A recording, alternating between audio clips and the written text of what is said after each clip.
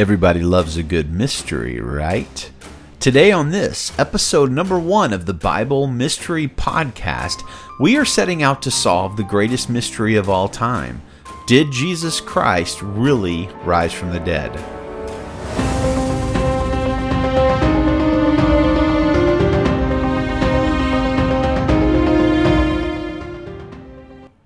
So what is the show all about? This is the Bible Mystery Podcast. Our focus is on the Bible. My particular view as a pastor of 20-something years, a Bible professor, and even a writer is this. The Bible is supremely interesting. It's not boring, and it's a shame that so many preachers and teachers, myself included, have bored people over the year, because the deeper you dig, the more you realize how fascinating of a book the Bible really is. Now, this show started its life in May of 2019 as the Bible Questions podcast, and it was actually going pretty well, but here in July of 2019, I decided to do a bit of a reboot, and the reboot was significant enough that I realized it was probably a good idea to go ahead and completely start the show over. But some of the episodes from the Bible Questions podcast, I think, are still good. They're still fresh. They're only a couple of months old, for heaven's sake. So I'm going to recut them and use them here to kind of launch the Bible Mystery Podcast. And we got about 8 episodes deep into that show, and you're going to see or hear all of those episodes upcoming in releases from the Bible Mystery Podcast. The most important episode I recorded of that show was also episode number 1, and it was dealing with the greatest mystery of all, the question of whether or not Jesus factually, historically rose from the dead. And I got to tell you, I fully believe he did, and I think there's some great reasons to believe that. And in this episode of the show, like I said, originally recorded May of 2019, I discuss what I believe is the primary number 1 reason to rationally, factually believe that Jesus rose from the dead. I would like to invite you to check out a book I wrote on the subject of the resurrection of Jesus. It's called Easter, Fact or Fiction. Easter, Fact or Fiction. It is available on Amazon as well as several other places in paperback and Kindle form. It's of the 6 books I've written, it's probably my favorite, and it lists 20 reasons why I think rational people can believe that Jesus of Nazareth rose from the dead. This podcast is basically going to in-depth cover one of those reasons, but Easter, Fact or Fiction has a lot more than that. Also, I want to invite you to check out our website where you can subscribe to the show, which would be awesome, but you can also find tons of show notes, very long articles at BibleMysteryPod.com. Once again, BibleMysteryPod.com. All right, thank you for listening. Here we go. This is the number 1 reason why to believe Jesus of Nazareth rose from the dead on Easter Sunday all those years ago.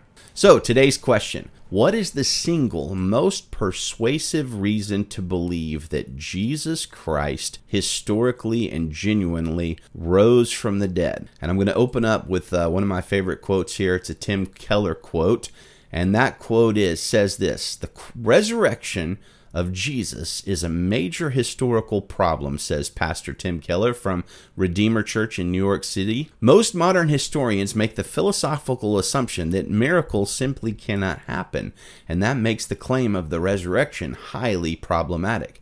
However, if you disbelieve the resurrection, you now have the difficulty of explaining how the Christian church got started at all. If Jesus rose from the dead, then you have to accept all he said. If he didn't rise from the dead, then why worry at all about anything he said? The issue on which everything hangs is not whether or not you like his teaching, but whether or not he rose from the dead." Keller goes on to say that's how the first hearers felt who heard reports of the resurrection. They knew that if it was true, it meant that we can't live our lives anymore the way we want to. It also meant we don't have to be afraid of anything. Not Roman swords, not cancer, nothing. If Jesus rose from the dead, it changes everything. Most people think that when it comes to Jesus' resurrection, the burden of proof is on believers to give evidence that it happened. That's not completely true, says Keller. The resurrection also puts a burden of proof on those who don't believe. It is not enough to simply believe Jesus did not rise from the dead. You must then come up with a historically feasible alternate explanation for the birth of the church. You have to provide some other plausible account for how things began. That's a great quote, and it brings us to the great question. What is the single most persuasive reason to believe Jesus rose from the dead? Now, me personally, I believe it's a historical fact. I believe it really happened in history. When I was in college, I went through a long period of unbelief, despite the fact that I was raised in the church. And the thing that brought me back was not so much a religious epiphany or an experience. It was a deep, concerted, really scholarly study of the resurrection. I came to the conclusion that there are genuinely real historical reasons to believe Jesus Christ of Nazareth rose from the dead. So I'm going to give you a few candidates for what might be the most persuasive reason to believe Jesus rose from the dead. I'm going to pick one as the one that I think is most persuasive to me, and maybe you can send in your suggestion of what is most persuasive to you. We got about 4 or 5 candidates for the single most persuasive reason to believe Jesus rose from the dead. The first one is the fact that in all 4 Gospels, Matthew, Mark, Luke, and John in the Bible, women are the primary first witnesses of the resurrected Jesus. Now you might say, well, what's the big deal in that? Well, in the first century, as you might have heard, the testimony of women was not generally considered as reliable or as important as the testimony of men. For instance, you have the Roman historian Josephus, who said this, "Let not the testimony of women be admitted because of the levity and the boldness of their sex." The non-biblical Jewish Mishnah also suggested not taking the testimony of women because the Mishnah said that the menstrual cycles of women made them unreliable. Now, I don't agree with that. I think it's sexist, of course. But that is the atmosphere that the first century had. And the fact that Matthew, Mark, Luke, and John all indicate that Mary Magdalene, or Mary Magdalene if you're British, that Mary Magdalene and the other women were the first witnesses of the resurrected Jesus is very strange, to say the least, if you take the assumption that the apostles somehow fabricated the story of Jesus rising from the dead, or if it was some sort of a legend or something along those lines. The fact of the matter is, if you're coming up with a myth, if you're trying to make a big deal out of something, you in the first century, if you're trying to convince people, hoax people, anything like that, or even just simply amplify what happened, you're not going to have females as your first and primary witnesses of the miracle you're trying to convince people to believe, because in the first century, females were considered less reliable. Once again, don't send emails and letters. I don't agree with that. That's just the atmosphere then. And I find it a fairly convincing reason to believe in the biblical accounts. It's some historians call it the principle of embarrassment. When you find things in the Bible or in any historical record that is embarrassing to the writer, that seems to make it slightly more reliable. In the first century, it might have been, in a sexist way, embarrassing to the writers of the gospel that their primary first witnesses of the resurrected Jesus was female. But that's how all 4 Gospels listed that it happens. Now, does that prove Jesus rose from the dead? No, it doesn't. But it does seem to make the biblical account more reliable. All right, here's proof number 2. I call this the Lithuanian argument. If you think about the current country of Lithuania. The vast majority of most Americans know almost nothing about it. They don't know the capital of Lithuania is Vilnius. They probably couldn't name a single country that bordered Lithuania. And for the record, there's three. Latvia, Poland, and Belarus are the countries that border Lithuania. And I don't even know if I'm saying the pronunciation Vilnius. I don't even know if that's the proper pronunciation. I don't know much about Lithuania myself. I'm sure it's a beautiful, lovely place. But like most Americans, I know next to nothing about it. But I will say this. Lithuania in 2019 is very much analogous in its comparison to the United States of America as Israel would have been in comparison to the Roman Empire in the first century. Lithuania very roughly corresponds to about the same size difference between United States of America and Lithuania as the Roman Empire and the country of Israel in the first century. And in that first century, a Jesus of Nazareth rose to prominence, and within about 300 years, he had basically shook the entire Roman Empire with his presence, despite the fact that Jesus never left Israel. Think about it this way. How remarkable would it be for a teacher who never produced any art or paintings or anything like that to have risen up in Lithuania in the 1700s? And now the majority of Americans consider that teacher from Lithuania to be God. That would be absurd, strange, incredible that such a thing could happen. And yet that's precisely analogously what happened in Rome, the Roman Empire, within 200-300 years after the death of Jesus.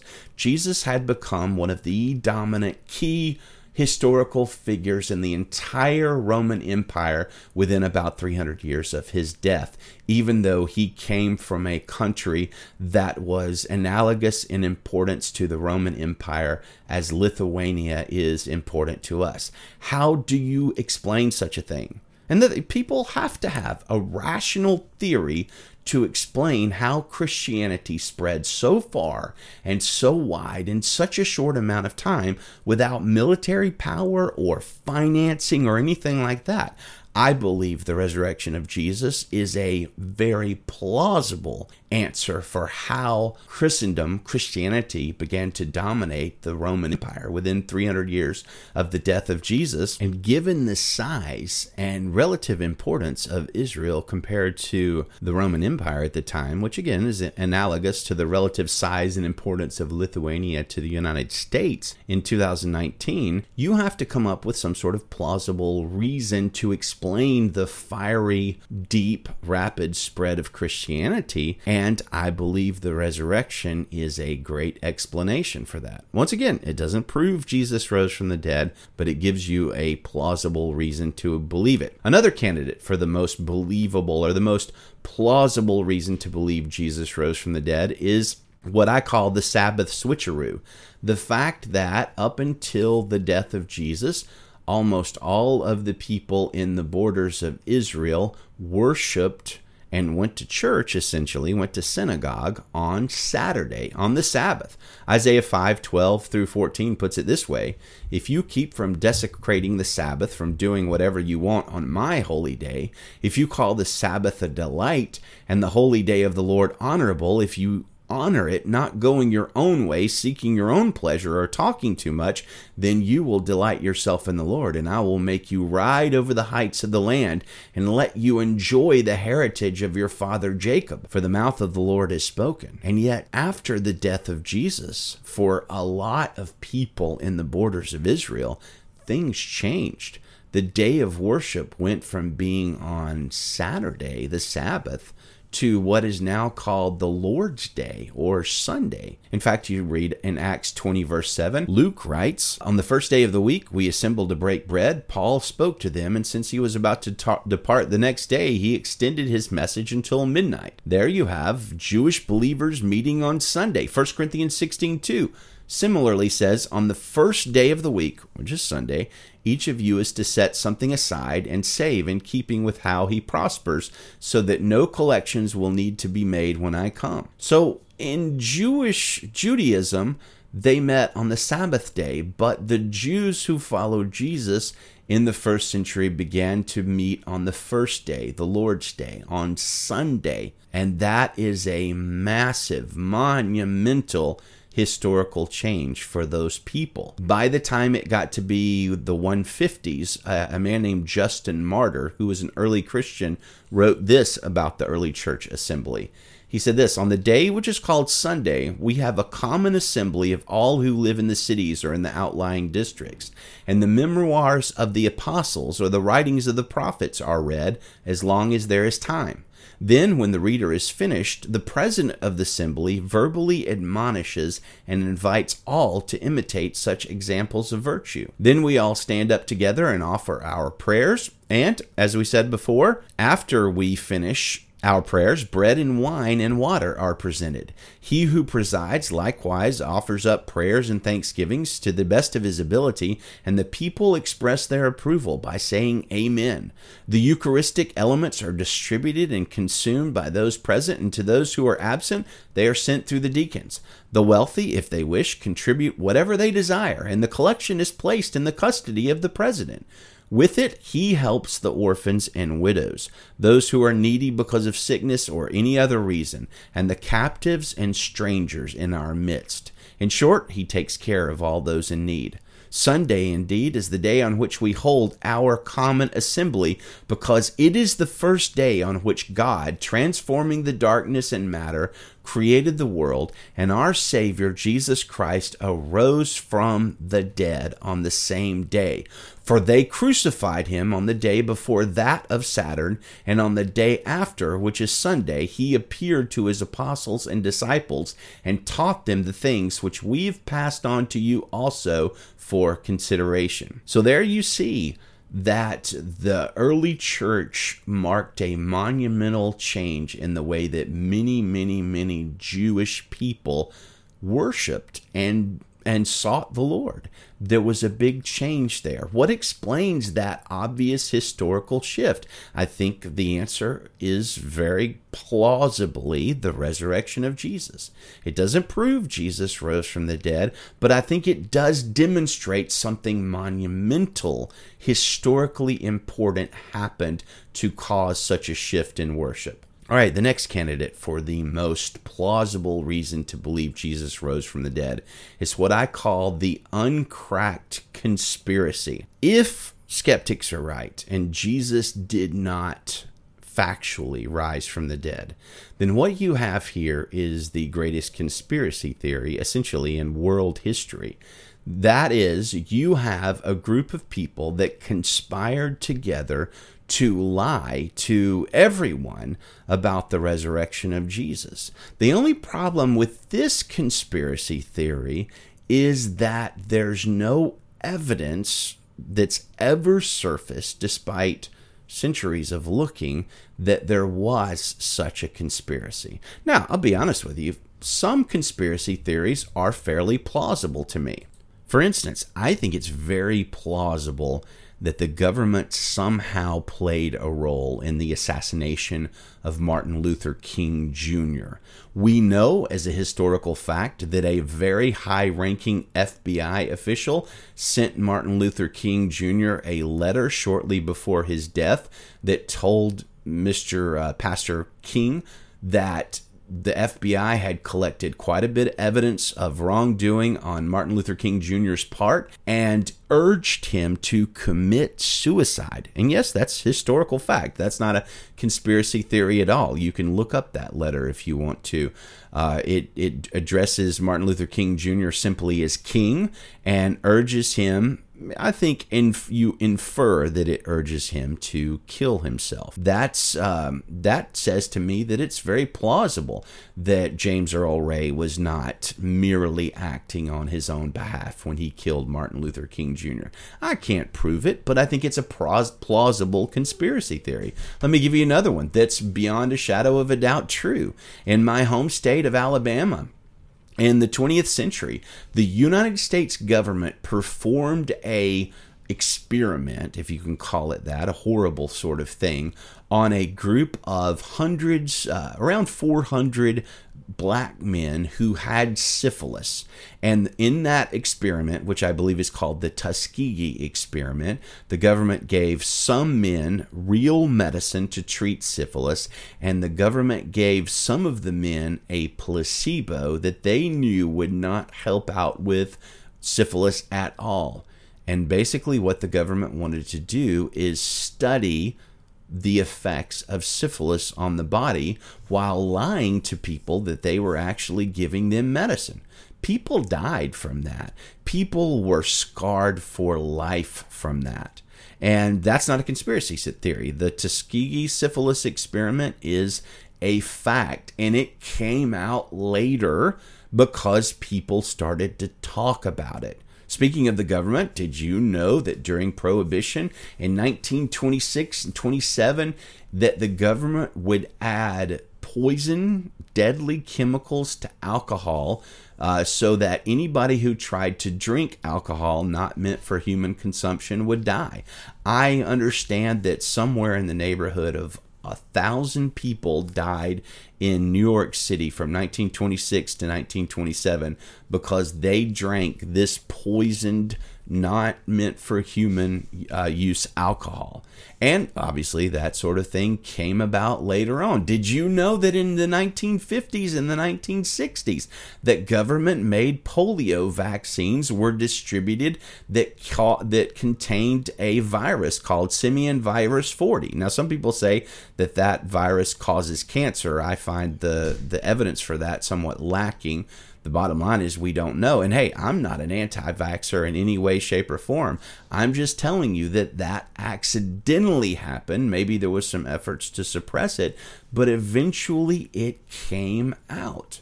Were you aware that Congress once had a Russian spy among its members? This, again, it's not merely McCarthyism. Well before Joseph McCarthy was even looking into communists, a man named Samuel Dickstein, who was a Democrat from New York City, was on the payroll of the KGB, and he was part of Congress. Now, none of those things are conspiracy theories. That is all considered accepted history.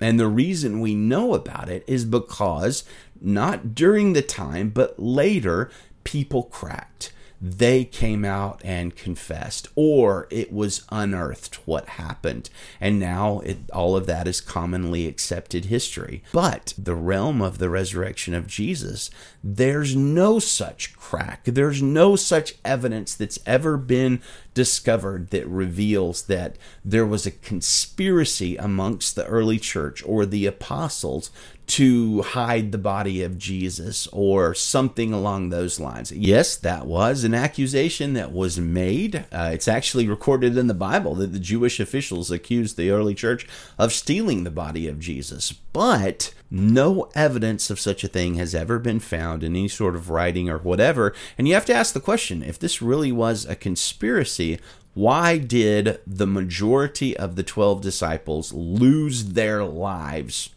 for that conspiracy? It doesn't make any sense. I think that's a plausible reason to believe the resurrection. Two more. Number 5, the stigma of the crucifixion. We don't stop to think about it in 2019, how horrible the crucifixion is. But the fact of the matter is, in terms of, in the eyes of the government, Jesus was a criminal convicted of a capital crime and executed by the state. Augustine, writing in the 400s, says this: "The shameful embarrassment of Jesus' crucifixion and the horror of his death are now surmounted as light banishes darkness at the dawn of this new day, the first of the new era of salvation." Now, the focus there is what Augustine says about crucifixion. It's shameful. It's embarrassing. Can you name a single person historically other than Jesus that was crucified? You might know of the church tradition that Peter was crucified, and indeed there's some pretty good evidence that he was. But by and large, we sort of think Jesus was one of the few people crucified by the Romans. But the fact of the matter is, thousands, tens of thousands, hundreds of thousands, possibly even millions were crucified in the early centuries, not just by the Romans, but by many other people. In fact, around 40 years after the death of Jesus, there was a Roman general named Titus that launched a military campaign against the city of Jerusalem. He crucified somewhere in the neighborhood of 400 to 500 people a day, according to the Roman historian Josephus. Crucifixion was incredibly common in the early century. Not only was it common, it was incredibly cruel. It was embarrassing. It was agony-filled and a horrible way to go. You've probably seen pictures of Jesus on the cross, and almost always he's clothed. But the fact of the matter is, the Romans crucified people naked. So Jesus would have been exposed on the cross, naked, bleeding, dying horribly. And if the idea of worshiping somebody that died in that way it's weird. It's astounding. It's astounding that the King of the universe would stoop so low as to die in such a way for the sins of his people.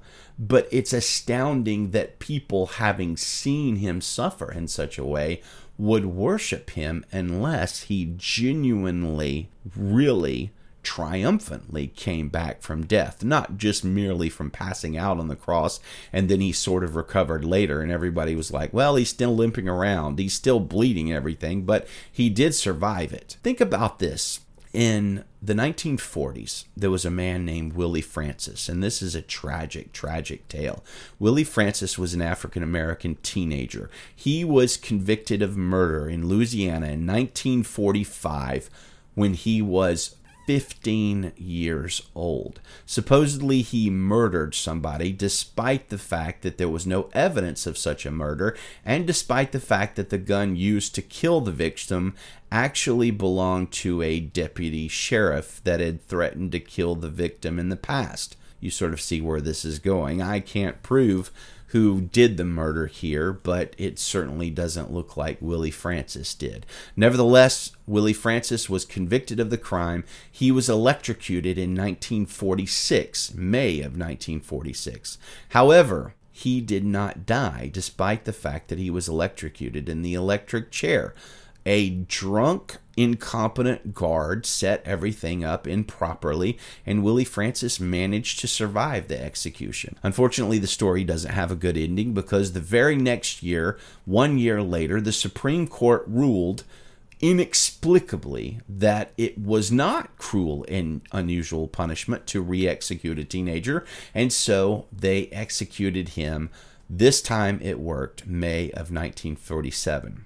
Now, aside from the multiple disgusting racial injustices of that situation, I do need to tell you historically that nobody worshipped Willie Francis during the year after his first execution failed. Nor have people in history worshipped men like John Babbacombe Lee or Joseph Samuel or other people like that who survived execution attempts. Now, why did they not worship them? Because the very idea is beyond absurd. Think about that. Think about worshiping somebody executed by the state as a criminal.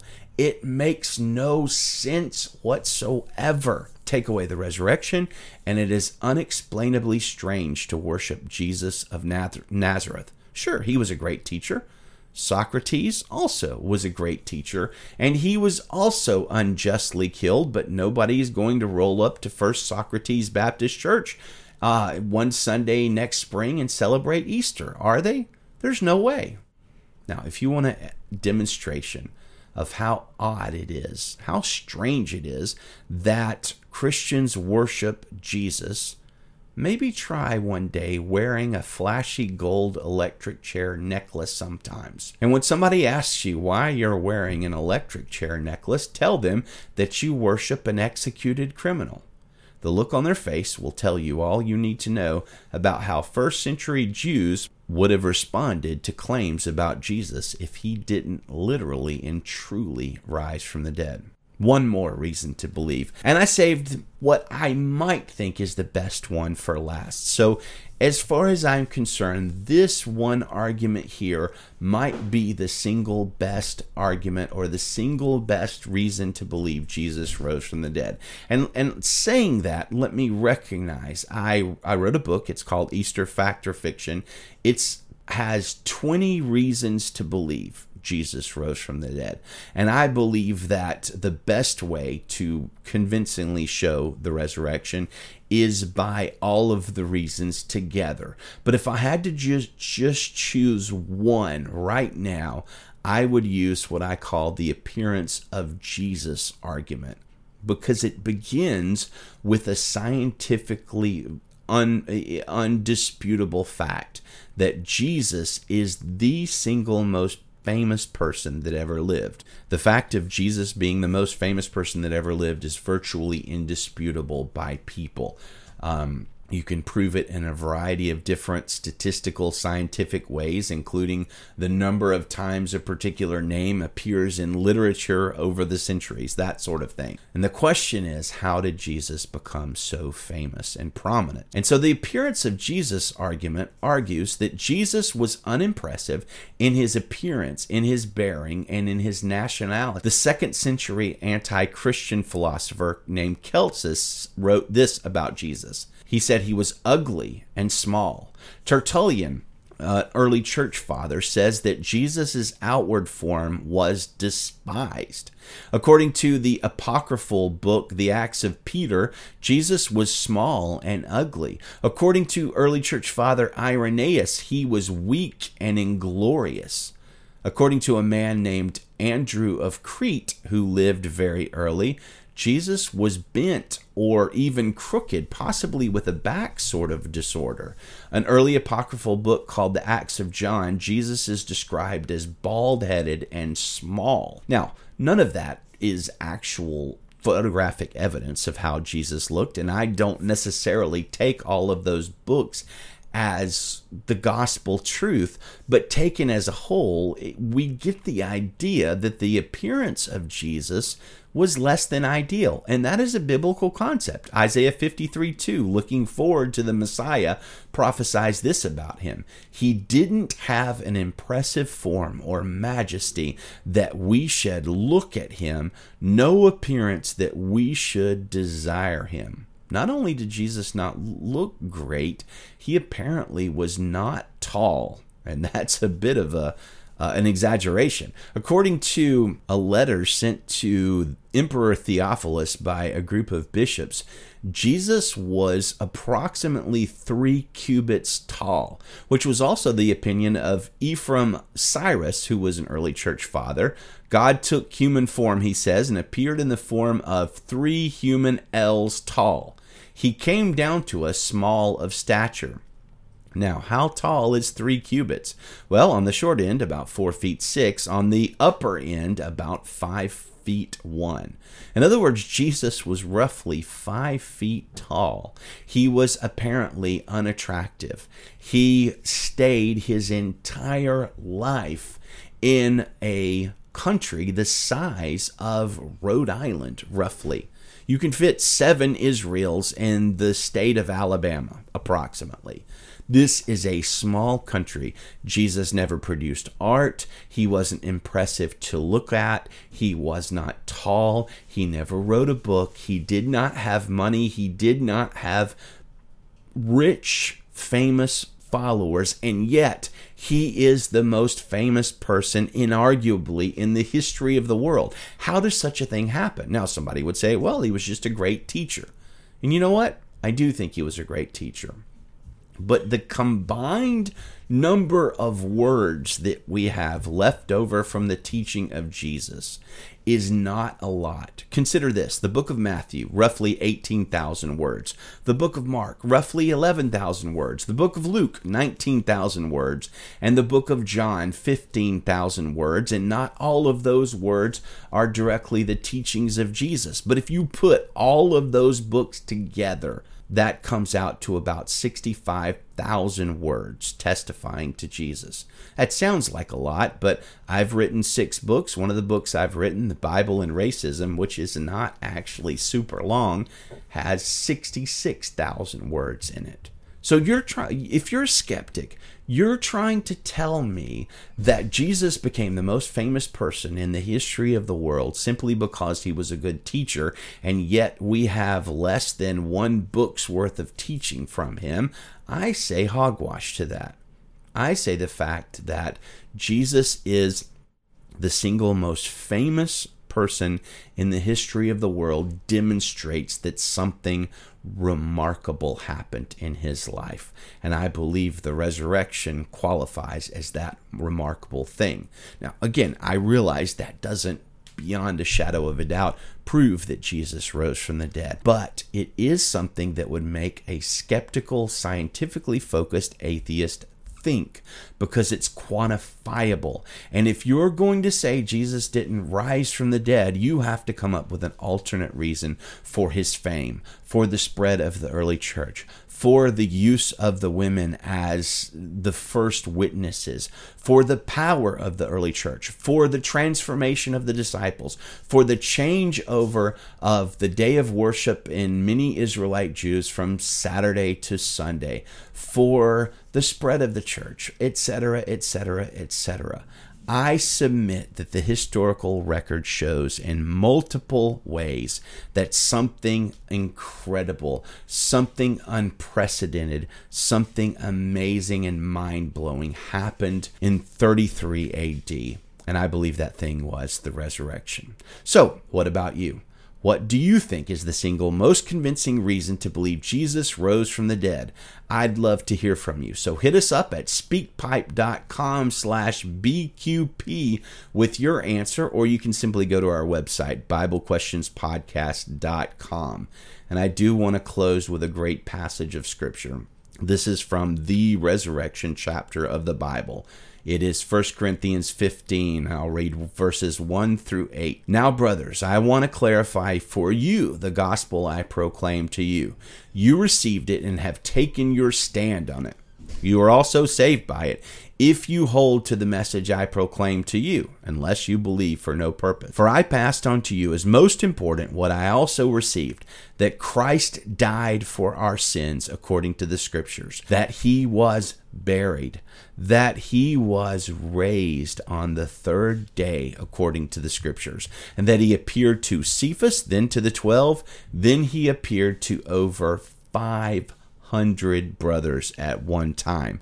Most of them are still alive, but some have fallen asleep. Then he appeared to James, then to all the apostles. Last of all, as to one abnormally born, Paul writes, he also appeared to me. That is the good news, that Jesus died for the sins of all who would look to him in faith, believing that his sacrifice was for them. Not only did he die for our sins, but he was raised on the 3rd day according to the Scriptures. Not a metaphorical resurrection, not a spiritual resurrection, a physical one, demonstrated by the fact that he appeared to over 500 people at one time. In fact, Paul says most of them are still alive. You can go talk to them.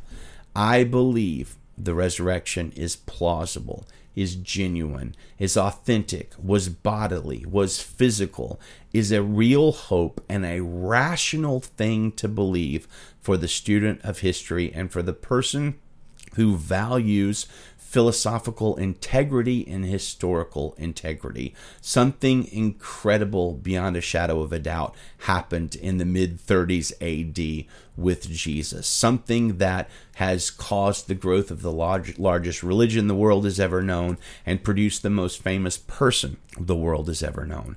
I've yet to see an explanation for that fame, for the spread of the church, etc., that is better than the one offered by the Bible. That is, that Jesus, the Son of God, died for our sins and rose from the dead. Thanks for listening.